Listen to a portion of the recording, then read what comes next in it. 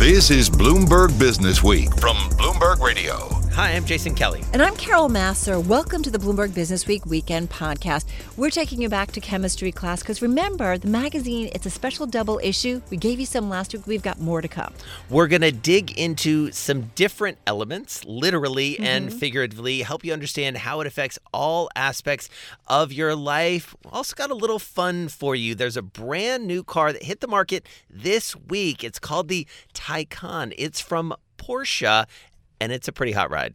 And then we've got Candace Bushnell of Sex and the City fame. She's written a bunch of books. She's got a new one out. She asks, is there still sex in the city? But she also gets into some really deep areas about women and the economy. Love it. Right. Feminism in the age of economic disruption. First, let's start with a preview of this issue and how it came to be. Well, the periodic table of elements, it's celebrating its 150th anniversary. And in keeping with that, this week's magazine is devoted to the table, its contents, and its evolving and growing significance on our world. Smart lineup of stories, gorgeous portfolio of elements online, graphics, pictures, animations. Let's talk about the issue.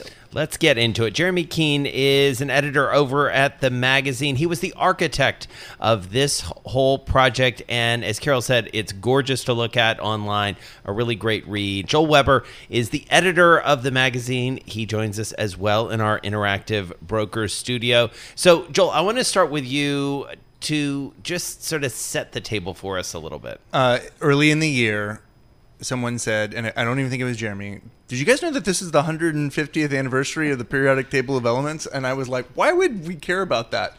And I think so want to come to parties Jeremy by Business Week. and others said, actually, this is an incredibly amazing way that we can talk about business and things farther afield than business as well. And that became sort of this North Star that we set out to accomplish. And I am just widely and deeply appreciative of Jeremy, who basically made this thing happen. And the beauty of it to me is literally 118 elements. There will be more. We talked about the history of it. Dmitry Mendeleev was the one who invented it 150 years ago. It has brought organization to chaos. One of the headlines we have for this is that this is the greatest org chart in business history. But truly, like, none of this content would have happened if it wasn't for Jeremy. And so, Jeremy, what was the spark for you that you said, we need to dedicate a whole issue and I need to take multiple weeks and months of my life and devote it to this? What was that spark? Well, the opportunity to take something where you take a given square on it and you can do a story on mining, it's technology, it's marketing, it's the environment, it's finance. There's all these ways that you can go at any one thing, and to have kind of a canvas like that and think about, what's important, what's interesting. And we put out a call for pitches early on. What element got more pitches than anything else? Helium. Helium. What is the obsession with helium, do you think? Well, when the image of sad party balloons, for kids' birthday parties, really, I think, captured people's imaginations a little bit when that Party City item came out about them having a hard time. One of your editors called it an existential crisis of Party City. Exactly. Yeah, it's really great, but it's serious, no? Right? We're talking about a lack of helium, and it's not just about party balloons either, right? No. Well, yeah. So one of the other things that we did for this issue is we did these sort of beautiful photographs of high tech. Pieces of equipment, lasers, night vision goggles that use a lot of different elements. And one of the ones that we did where helium's really important is MRI machines. So, when you're talking about securing a supply of helium, it's diagnostics. Well, and the helium story, I think, is a great example in part because you've got some great characters woven into this mega narrative that is this issue. Tell us how you found sort of the right people through which to tell the stories, Jeremy. With something like that, whenever you're talking about a mining story, it's often, well, we don't know if it's going to come out of the ground yet. And we got a pitch from a writer named Paul Tullis who said, there's some geological evidence that Tanzania might have the helium we want, but here's all these interesting things about how hard it is to recover helium generally, how hard it is in a country like Tanzania where the economies, the infrastructure is still growing. You don't necessarily know if you can get it from the ground to market. So we cover like 118 elements. Sometimes we have big stories that touch on a couple. Other times it's a story devoted solely to one element. When you kind of think about the smorgasbord that we've developed here, what were the ones that are your prized pieces, your favorites? You know what? I really developed like some fondness for the rare earth elements, and partly it's because they were in the news a lot because of China and the question of China dominating supply, but also sort of a cliche about them. Rare earth elements aren't really that rare, and it's true. But most of them are prevalent in the Earth's crust, but they're really hard to extract, and they're hard to get them in sufficient concentrations to be economical. There's environmental questions. And China has done a lot to kind of flood the market, right? Or has done things. They control somewhere, I think, between about 70 and 80% of the market, and a lot of that has to do with just they're willing to do the brute force processing that's required to do it. And but it's sort of, they are rare in a way. They might not be scarce, but they're rare. It's hard to get them out. And once you have them, they're useful in magnets. They're useful in, they're useful.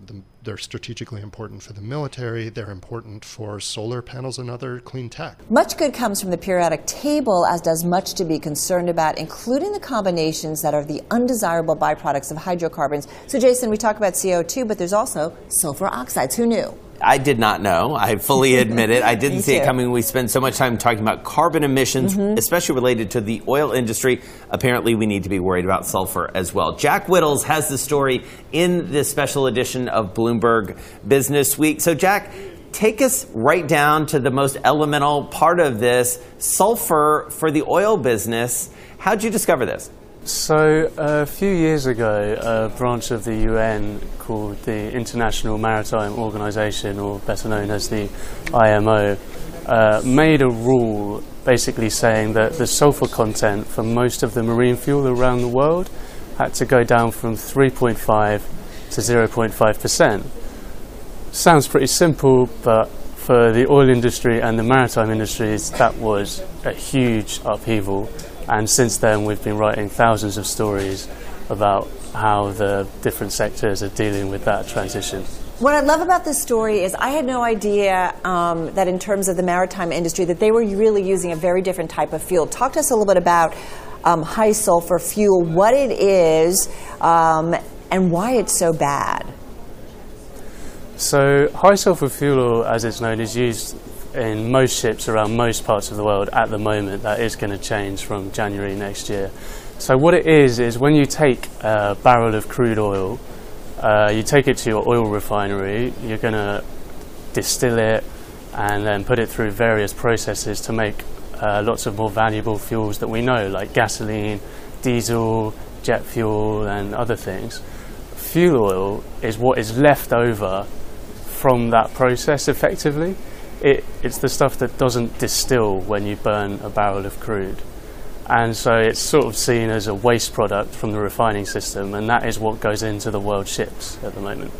And it's dangerous, right? From what I understand, it causes lung cancer, causes heart disease. I mean, this is pretty lethal stuff. So it's certainly been linked to a number of health conditions, asthma, lung cancer. It's also been blamed for acid rain. So some environmental issues there as well. It's also, there was a study which is referred to in the article. I believe it was submitted by Finland to the IMO, and it shows that by bringing this regulation in 2020 rather than in 2025, there's going to be about 500,000 premature deaths from lung cancer and heart disease avoided. And so what was the catalyst, as it were, Jack, for this rule to be put into place? Because, as you said at the top, I mean, this is a dramatic reduction, just percentage-wise. Yeah, it is. So the IMO has been gradually bringing down the sulfur content in marine fuel. It was, believe it or not, even higher than 3.5% a few years ago. And the catalyst, I believe, it's just human health and the environment. You know, the shipping industry needs to clean up its act. I mean, just for some context, bringing it down to 0.5% is good, but it's still much, much, much higher than what's the sulfur content in like gasoline or diesel. In Europe, at least, the gasoline sulfur content is like 10 parts per million.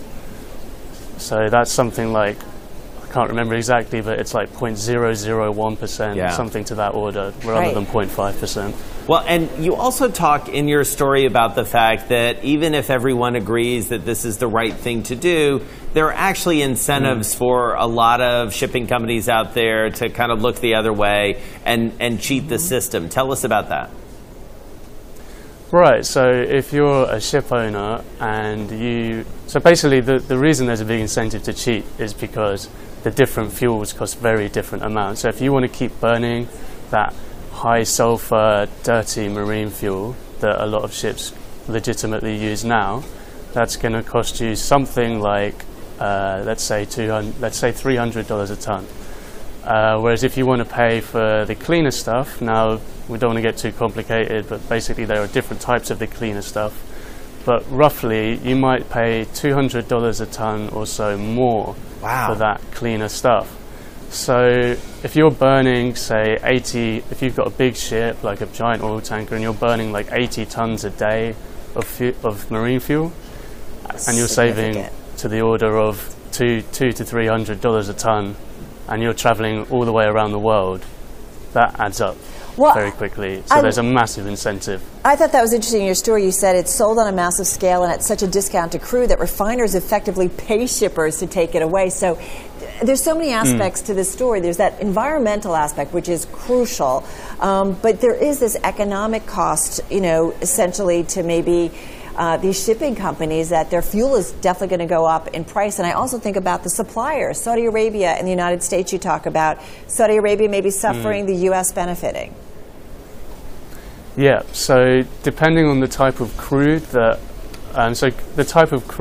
different countries produce obviously depends on the geology of that country, and different types of crude oil produce, when you refine them, they have different yields. So that means that the products that you get out of them vary depending on their geological makeup. So the crude from Saudi Arabia typically has a higher sulfur content than some of the shale oils produced in the US. So that means and it's heavier, so it naturally produces more of the high sulfur fuel oil that ships use now that we're not going to be able to use anymore. So there's going to be less demand for that. Well, it's going to at least weaken the demand for that type of Saudi crude. Refiners aren't going to want to buy it, so there's going to be less demand for it because it makes stuff that it's harder to sell now. Right. So that will hit the Saudi economy to some extent. So keeping time, something we've done for thousands of years. Just think about the sundial. Well, we've come a long way from that, and yet according to some, we can do even better. This is really a fun story. Politics editor Jillian Goodman talking about slicing time into smaller and smaller segments. What exactly is going on? So atomic clocks, we've had them for a long time. GPS is built on atomic clocks. Okay, so this I learned in the course of editing this story. Atomic clocks use the vibrations of atoms to determine the length of a second. So you bombard an atom with radiation of some kind and measure the number of times it vibrates, and the number of times it vibrates constitutes a second. Our second currently is based on the vibration of a cesium atom that's bombarded by microwaves, I believe. And now they're trying to develop optical clocks, which means bombarding an atom with optical light, which has a much smaller wavelength than microwaves, which means you get more divisions in a second, and you can be more precise about how you're measuring it. Okay, so why is this so important? This is really important. Because I feel like time is pretty good, even though I'm always late, but I feel like time is pretty good. You and me both.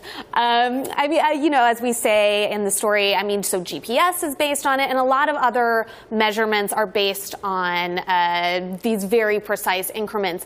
And if we can be even more precise, we can be even more precise in our measurement. It's like a trading environment, right? If we can keep breaking things down, you can kind of exactly. be more precise. And almost, measure from a satellite, say, whether there are minerals underground, really what's going on from way up high. Talk to me a little bit about what some of the work that's being done at the National University of Singapore. So we talked to a scientist there named Murray Barrett. He thinks that lutetium is going to be the key to unlocking the potential of the optical clock. This is one of a couple of elements that are in the mix here. I think aluminum is also in the mix. And ytterbium is kind of the leader in this race to develop the optical clock. But Murray Barrett thinks that lutetium is going to be the one because it's slightly less sensitive to temperature variations, which means that it's more stable. And that's been the problem before, right? In terms of the existing timepieces is like weather, they're affected by weather, right? So that time is not consistent necessarily exactly all over the world. Because the other point of an atomic clock is that, you know, you're not subject to mechanical variation, right? You can be very precise over a long period of time, but these clocks right now are just too sensitive to really serve that function. And again, like I go, like, why is this so important? But you talk about, you know, getting more precise. It can have, you know, vast implications, whether it's in scientific applications, or, you know, industrial applications. And just to kind of put it in perspective, there's a stat in the story I love. It talked about GPS responsible for $1.35 trillion in economic benefits to the U.S. from 1984 to 2017. I mean, GPS opened up. Huge. It was huge, right? And this is what we're talking about, that if we can make time even more precise, we're talking about a business economic impact. Well, and this is one of those technologies, too, that once we have it, we'll figure out how to use it. You know, we'll figure out how to exploit it. Atomic clocks also, you know, obviously timekeeping has been hugely important over the centuries of history, but atomic clocks and that level of precision, we didn't necessarily know how to use it before things like GPS. So how many are people all around the globe just working on this, trying to make time, kind of dice and slice it even more to make it more precise? I mean, basically, there are little pockets of scientists. You know, we talked about Murray Barrett in Singapore. Right. There's another university, I believe the acronym is NIST, in Colorado, and that's where they're working on the ytterbium clock.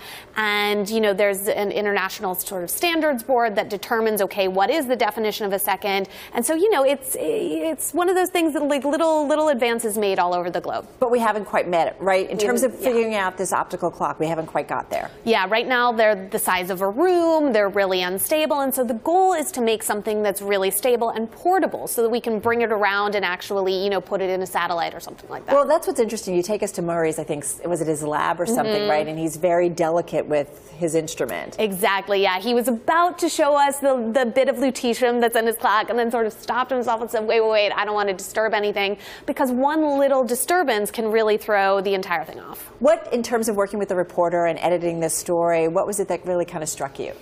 Oh my gosh. I mean, so one of the things that's really crazy is, so our definition of a second is based on a second.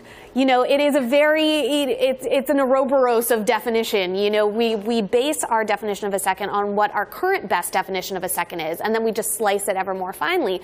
So someone at some point in history just decided this is a second, and ever since then we've been figuring out how to measure differently. And so it's one of those things where you realize, like, oh no, human beings are just people. We do these things, you know, we do what's convenient. Right. There's no, you know, at the bottom of the stack of turtles, there's still just a turtle. Yeah, exactly. Well, I just think it's fascinating that we just take something for granted in terms of time measurement, right? And then there are scientists working around the world that thinking, okay, wait, we can even dice and slice this further to make it more precise. And thinking about why we would want to. All right, we're talking about time, more precise time. Jillian, thank you so much. Thanks, Carol. A global mercury crisis is underway. The element often found in the fastest growing market for creams and soaps that lighten the skin. This story, I just found it so interesting. It's so interesting. Vernon Silver is with us, and no, he didn't name. This isn't Silver. It's an element plume for the elements issue.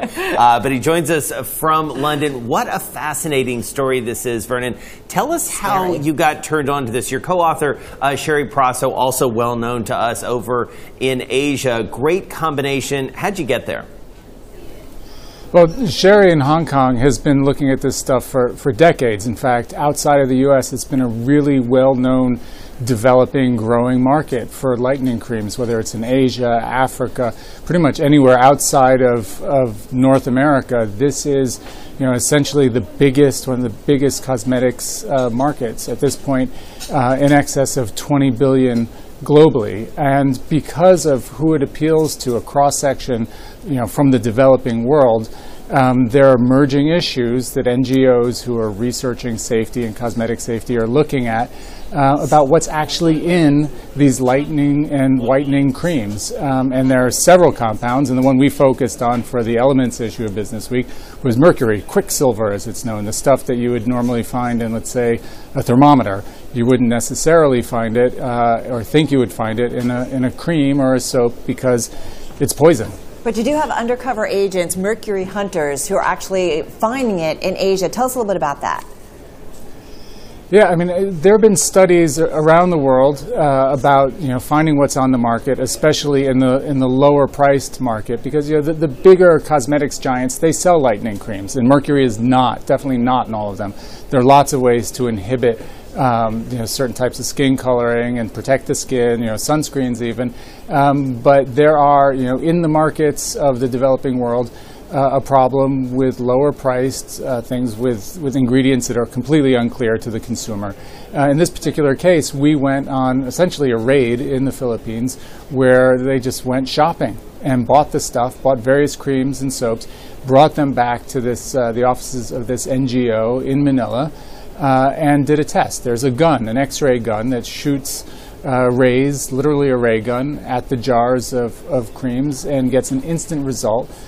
Showing what the mercury content is, and essentially anything there's a measurement. 1 part per unit is the borderline on what would be safe. It's got to be less than 1, and we came up with numbers that were more than 20,000 times the FDA safe limit. And how does that happen? Because that is not a mistake, clearly. This is somebody trying to get away with something. How does this grow into this massive sort of black market, as it were, to get this into these products? All right. I mean, follow the money and follow the ingredients.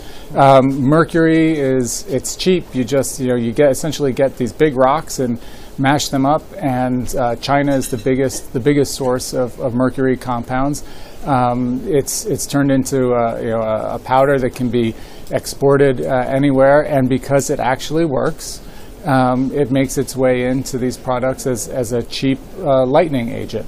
In this particular case, what we did is found the packages that tested positive to the extreme, which again were brands that were fairly well known for the anti-mercury advocates out there, and went up the chain. So this is the one brand we looked at was a brand that was said to be out of Pakistan, and we contacted them in Pakistan and said, hey, how come you've got mercury in the product? And the answer was, oh, it must be a knockoff. You must be buying a counterfeit. And that sort of took us down the rabbit hole of what's real and what's not in the lightening cream market. Again, you're talking about parts of the world where regulation is certainly not what it is in the US or the UK or in the EU, where you never quite know. Even the packaging, there are misspellings, the punctuation is bad.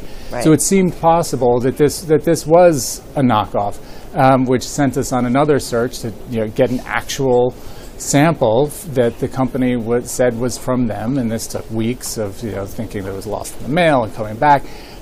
In the end, we got a result from the company in Pakistan itself, having it tested in Pakistan, and they sent us the results, and they said, we are clean, there's no mercury in our official product. What you got in the Philippines was a knockoff. And literally, as we were going to press, we got the official sample from the company in Pakistan, had it tested at the most reputable labs in Hong Kong, and lo and behold, it came up loaded with as much as 4,000 times the FDA limit for mercury.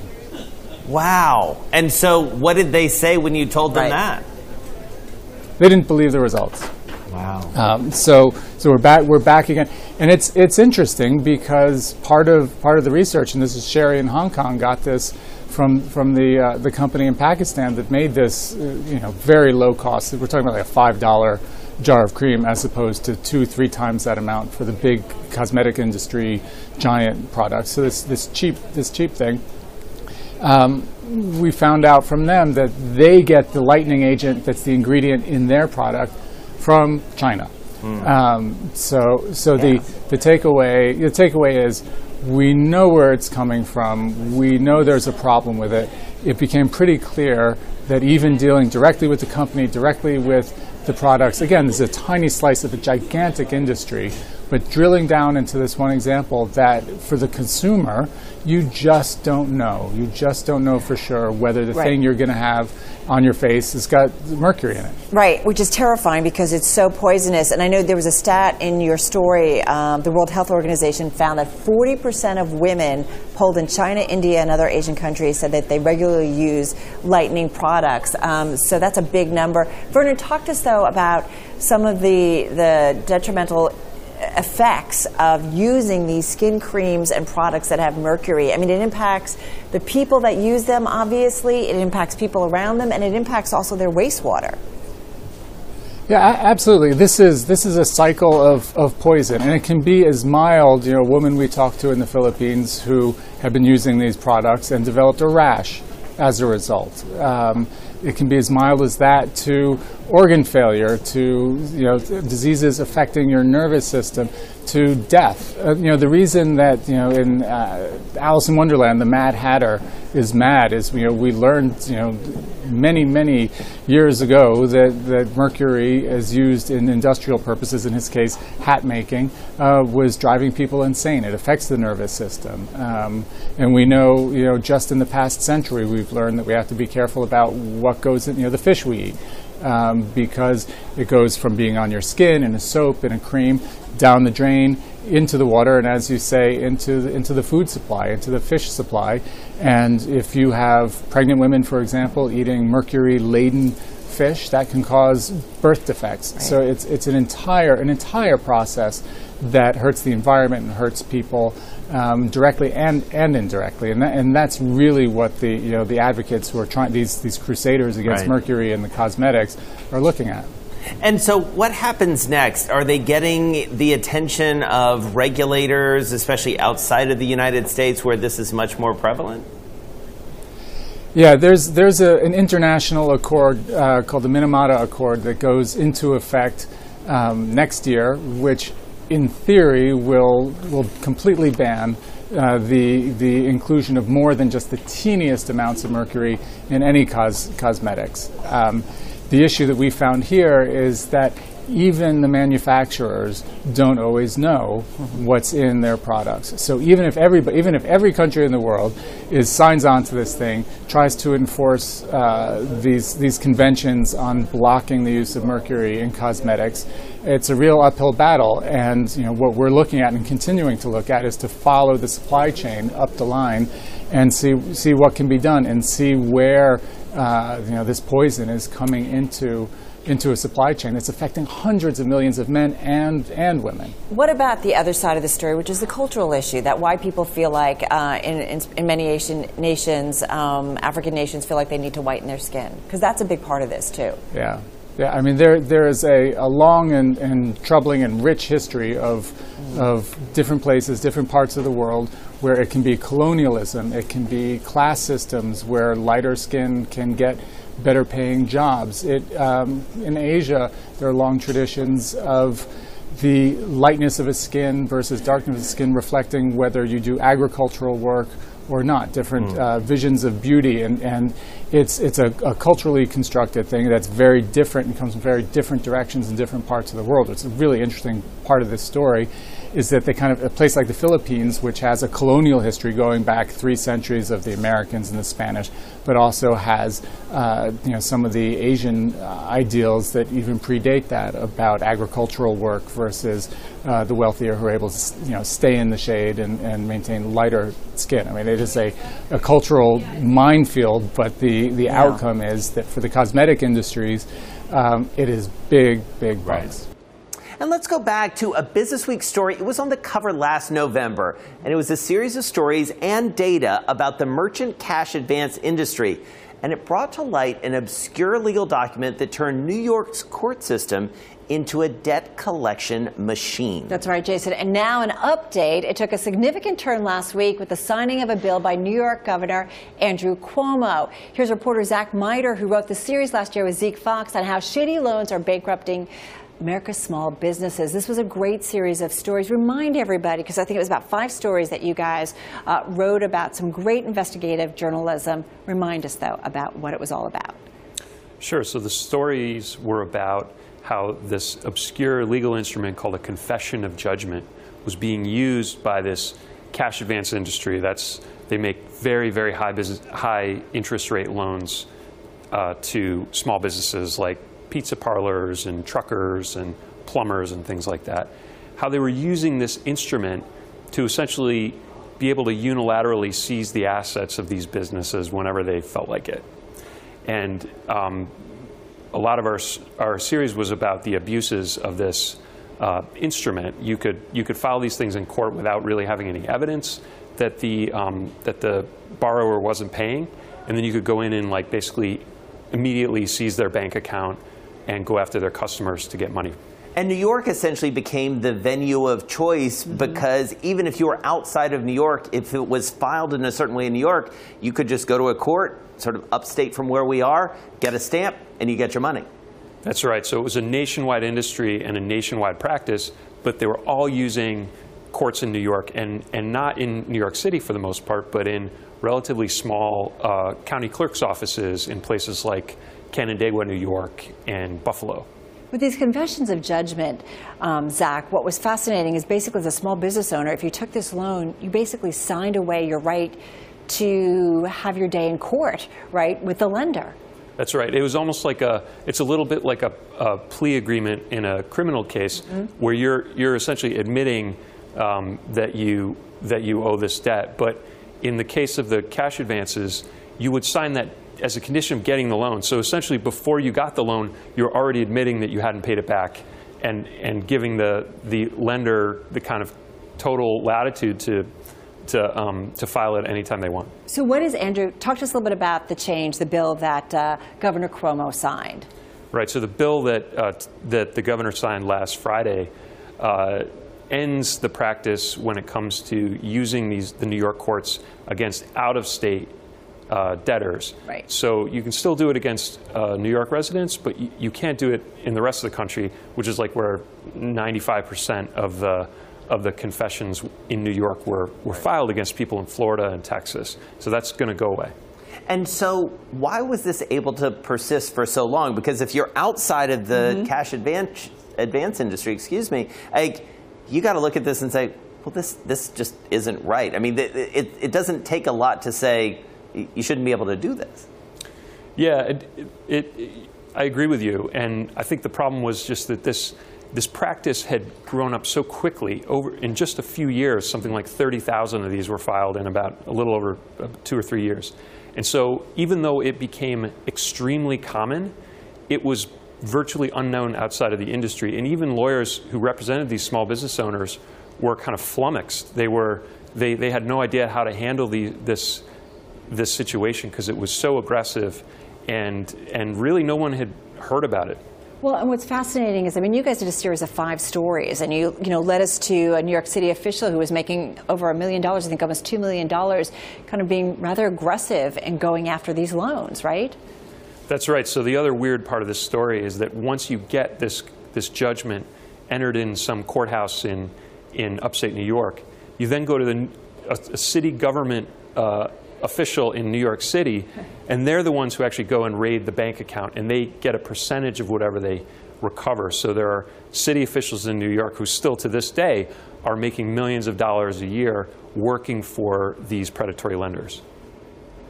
And so what happens next from here? Obviously, this is curbing the practice, as you say, for people outside of New York who can no longer have this used against them. In the state of New York, is there some momentum that maybe this practice will be sort of ceased or at least curbed in a more meaningful way? There are discussions of legislation at the federal level. There's other possible state legislation people have talked about, although it's not clear if it's going to go anywhere. And there's also a lot of investigations. The Federal Trade Commission, the New York Attorney General, and criminal investigators in New York City as well are all kind of looking into some of these abuses. All right, Zach, thank you so much. Really great reporting, investigative reporting. And as we talk about when impact journalism, you guys really brought about a change. Great stuff. Thank you. The periodic table of elements is celebrating its 150th anniversary. The magazine's current double issue, all about those elements, including the creator of the table, who was a chemistry professor who wrote, in many ways, the ultimate chemistry textbook. Jeremy Keene was in charge of celebrating this big birthday. Tell us about the guy who came up with all of this, who made it possible for you to do this special issue. A Siberian fellow by the name of Dmitry Mendeleev. As most scientists do, he went to school elsewhere in Europe. He came back home working out of St. Petersburg. And there was a lot of discussion in the scientific community at that time about what are the building blocks of matter. Why do some substances resemble others? Why do they behave the same way? And there was this idea of periodicity, that you could order them in a way that showed how certain elements were like other ones. And that alone, just to get your head around, I think is just phenomenal. But anyway, go ahead. Yeah, no, and you do science by standing on the shoulders of giants, and he was following on the work of people like Dalton and others. And others were trying to crack this and produce something that looked logical. And sort of importantly, with science, when you have a hypothesis, you want it to be tested by others, and they can independently say, like, yes, this is scientifically sound. And so he produced a table that showed the periodicity of the elements, so why carbon and silicon, for example, behave in certain ways, and they're vertically aligned on the table, but also predicted. There's rhyme and reason to the rows and so on and so forth. Right, and when he did it, he predicted there were certain holes where we hadn't actually discovered the element yet. Isn't that crazy? Yeah. That's the other thing, that he left openings because he knew that there was more to come. Right, and then so when I believe germanium is an example of one that they discovered it, and they were like, that's where that goes. It fits there. Yep. And that's sort of what gave it its power, and others began to use it as a reference point. And this was happening, sort of helped kick off an era of industrial chemistry and just a new appreciation of the way the natural world works. All right, for those of us who don't remember as well our high school chemistry days, I mean, how is it organized? I mean, what is the periodicity that you're talking about? Okay, so you know the way the table looks. It's got this kind of U shape. Yeah. It starts at hydrogen, and then it ends at oganesson, I believe the pronunciation is at the very end. And so your columns, you have, starts to get into, that the building blocks are, you have an atom, proton, and the electron, and then there's neutrons in there as well. But the proton, it's all ordered 1 through 118 by the number of protons that a particular element has in its atom. And then you have the electrons that circle around. Going from column to column, the number of electrons in the outer layer is similar. So that's why you can get, on two sides, you have sodium, an alkali, and then you have chlorine over on the other side, and they bond really well to make salt. Or potassium and iodine, which are in the same rows below, they bind together to make, you can get potassium iodine tablets to protect you from radiation. Right. Well, what's interesting is, there is a real logic and understanding, but there's also, he made some moves, He added some rows just below because he didn't want the chart to go too wide. Well, that came later. It was certainly kind of possible at the time. You've got those rows, the lanthanides, which are most of the rare earths go there, and then below that you have a lot of the nuclear, the sort of nuclear radioactive elements go below that. Right. But it hasn't changed much, right? I think he died in the early 1900s, and it really hasn't changed. Some tweaks, correct? Yeah. Oh, yeah. I mean, it's been updated. The basic shape has been adjusted. When the original table was just like a series of text, it was not. It didn't, the squares and that kind of thing. Right.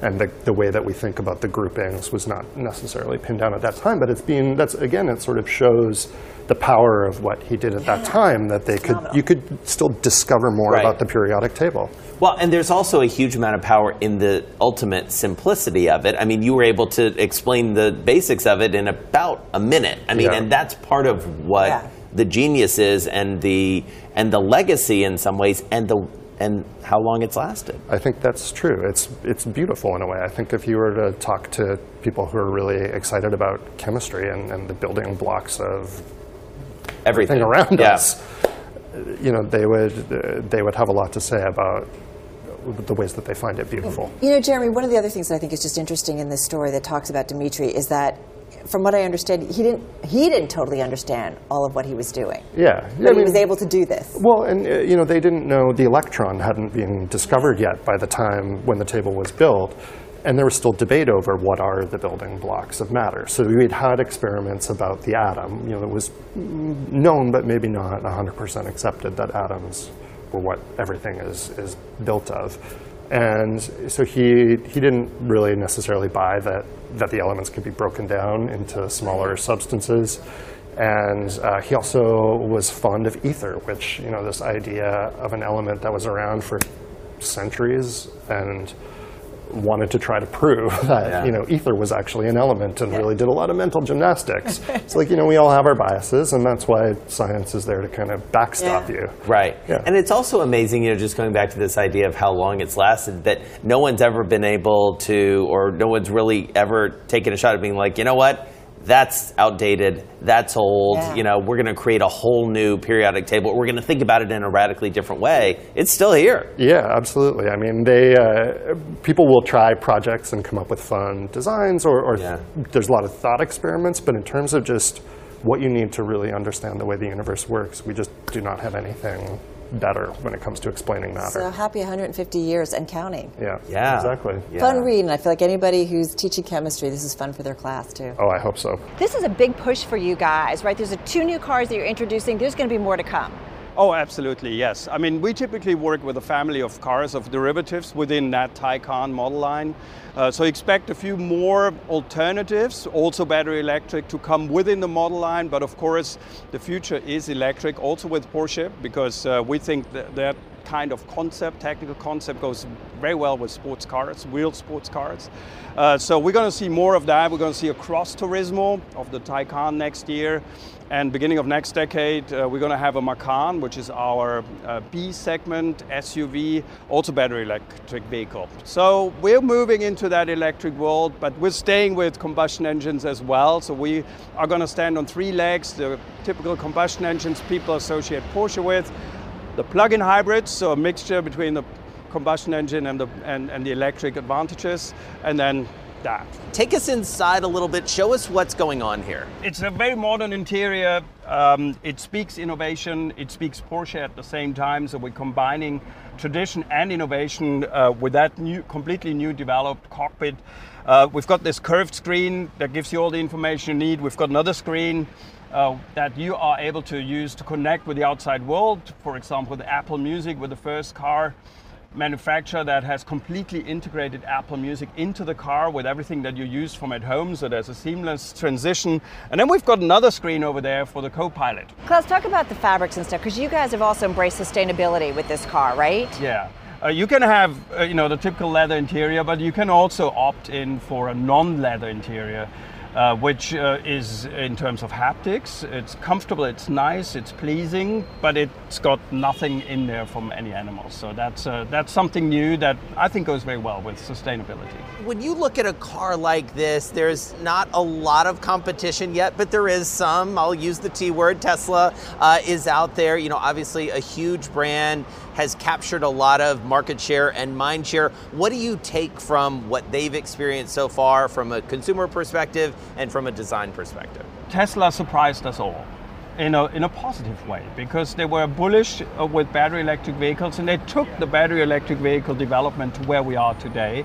Now, we wouldn't have been comfortable with using the technology that was available 4 years ago, but now we are. Now we are, because we have an 800-volt system.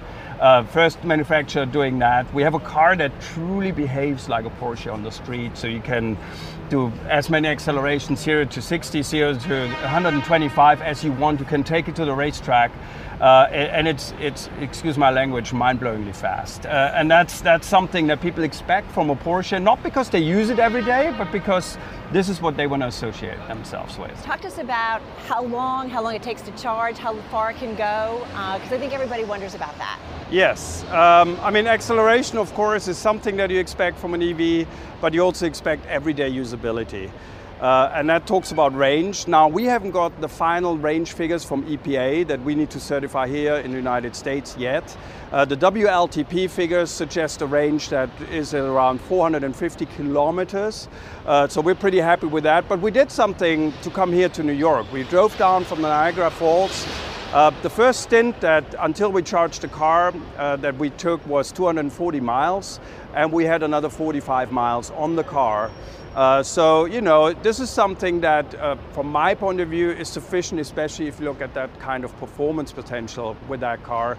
And the subject range anxiety, from my point of view, is going to change, because people are going to find out that over 90% of the instances where you charge your car is at home, or at work. You know the car buyer, the car enthusiast, the driver so well. Where are we in terms of adoption? What moment are we? I think we're not at the tipping point that people, naturally gravitate towards battery electric vehicles. But I think we're at a point where people get more curious about that type of technology. And again, Tesla, they have plowed through that environment and they have started that trend, and we have great respect for them. So other car manufacturers, of course, have got answers with their products now. And I think we're going to see electric car sales picking up dramatically. Actually, if you want to take Porsche as an example, 2025, we say that more than 50% of the cars that we sell new will have electric drivetrains, either a battery electric vehicle or a plug-in hybrid. So every once in a while, something or someone or both comes along that becomes so much a part of our world, a reference that ties together people, marks an era in our society, and that was definitely the case with Sex and the City. We talk so much about the idea of zeitgeist, and there are a few people who are more zeitgeisty than Candace Bushnell. She's here with us in New York City. She's got a new book out, Is There Still Sex in the City? It's a good-looking cover. You look great on it. You look great. I don't know. I mean, your dogs? I have my dogs. But I think I should have been sort of coming out like at the reader, like, is there still sex in the city? So what inspired you to write this book now? Really the same thing that inspired me to write Sex in the City. And that is that I felt like as a woman I was in uncharted territory. Once again being in my 50s. And when I was in my 30s and I was writing Sex in the City, I was a single woman, and there really weren't supposed to be any single women in their 30s. That was 25 years ago. Being single in your 30s was considered, what's wrong with you? What's wrong with you? You have baggage. Why haven't you been able to understand how society works and find somebody? So that was really the rise of the Sex and the City woman.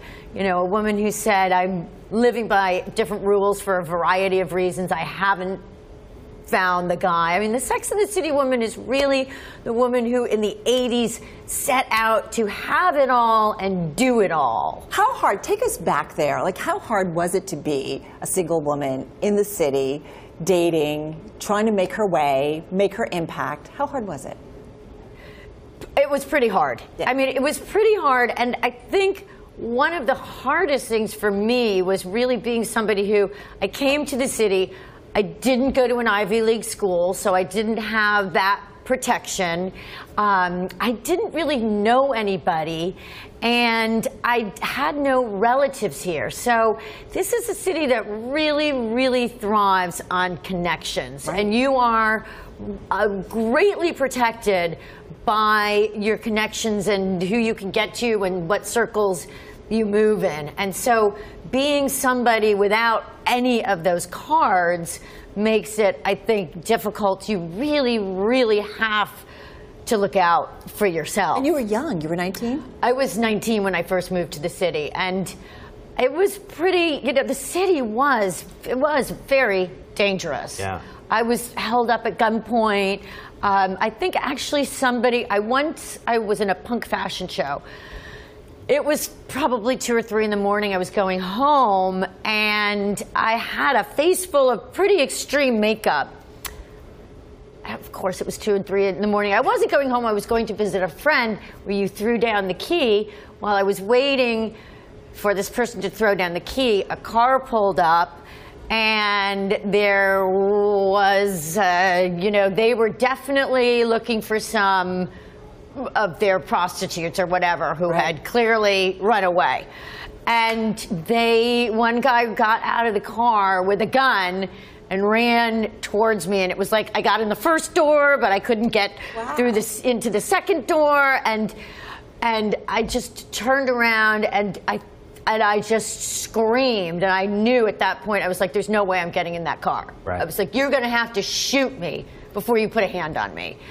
And I don't know if it was the extreme makeup, but he looked absolutely startled and shocked and frightened and ran away. That is like nuts.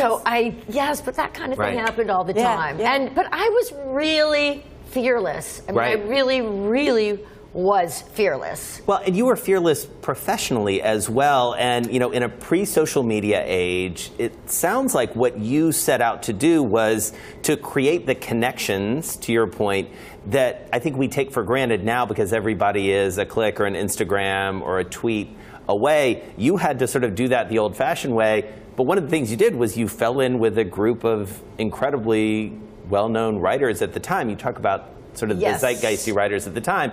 Bret Easton Ellis, Jay McInerney, editors, and others. What was that all about? Well, it was so much fun.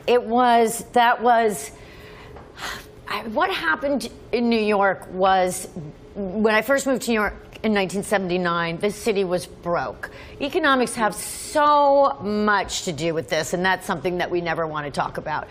But the city was We love to talk about it all the time. Okay. We'll talk about economics in the city all day long. The economy was bad. And one of the things that I've noticed is that when the economy is bad, feminism rises.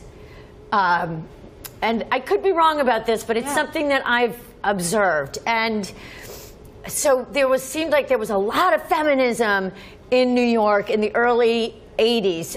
You probably don't remember this, but there were women on the street that were against pornography. And the pornography was pretty brutal then. Right.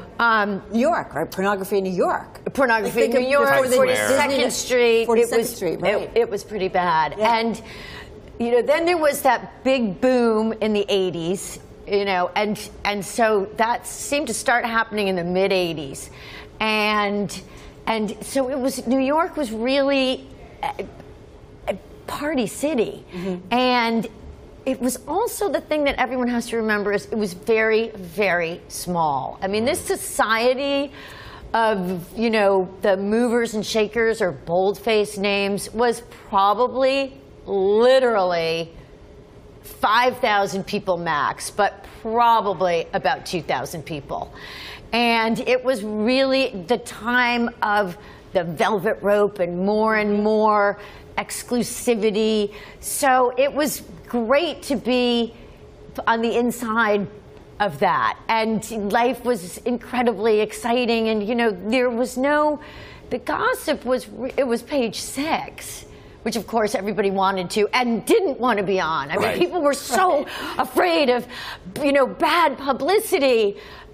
Now, of course, everybody gets it. I mean, everybody gets it on Twitter, in a sense. So, but then, we had the big boom, and then we had that bust. And we had the trophy wife in the 80s, late 80s. What was it, Black Friday in 1991? 87, but wasn't there another crash in 92? Right. Well, that was the tech bubble. Well, that was 99, but like in 92 was essentially when Bush goes out of office, Clinton comes in. That was the economy that was fairly unsteady. Yes, that led and to that economy, yes, and that was that recession time was a time when. Well, first of all, there were a lot of perks because there were, the big companies, they did take care of their employees, but they would not pay you very much. Right. That was the time of, everybody was taking a town car, and they had these little luxuries that they would give you in order to make up for the fact that you were not paid well. Paid very badly. Yeah.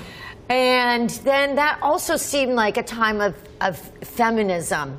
Really in the 90s, and it seemed like to me all of those women in the 80s who'd come to New York to make it, who hadn't found somebody, they were now in their 30s and they had careers, and some of them were starting to be successful, and they had a very different view of men.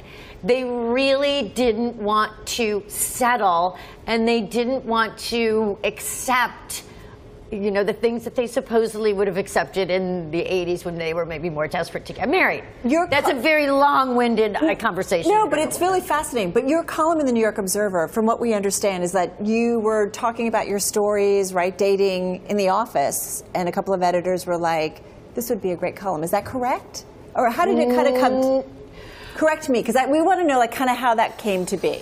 Because that was really the foundation of all this. I'm actually it's so hard. I actually am writing something about that time of when I was writing the column and how I got the column. And I do put the scene in where the character is, you know, talking about her dating life to all of the editors and stuff like that. So, yes, I had a lot of stories. Right. And I was full of ideas for stories for them. And Susan Morrison was the editor when I was first there, and she sent me out to do she wanted me to write about a lot of these different kinds of guys, like Richard Holbrooke was one of them, who I hear is an absolutely fascinating man. There's a new biography of him. Yeah. I couldn't even get him on the phone. And, you know, and Jeffrey Epstein was also one of these, you know, kind of questionable, what's going on, how does he get his money? And there were a few other of these types. And it was pretty normal when you interviewed these big business types that you would either get bribed, they would try to bribe you, or would threaten you. Right. So they would kind of bribe you with, I can make your career, and threaten you with, you're going to end up in the East River with a cement block around your ankle. And that's going to wrap up our Bloomberg Businessweek weekend podcast for this week. Thanks for joining us. I'm Jason Kelly. And I'm Carol Massar. Be sure to tune into Bloomberg Businessweek Radio live Monday through Friday. That starts at 2 p.m. Wall Street time. And if you can't catch us live, grab our daily podcast, download and subscribe at Bloomberg.com or wherever you get your podcasts. And of course, you can get this week's edition of the magazine. That is on newsstands now. We'll be back right here next week at the same time. This is Bloomberg.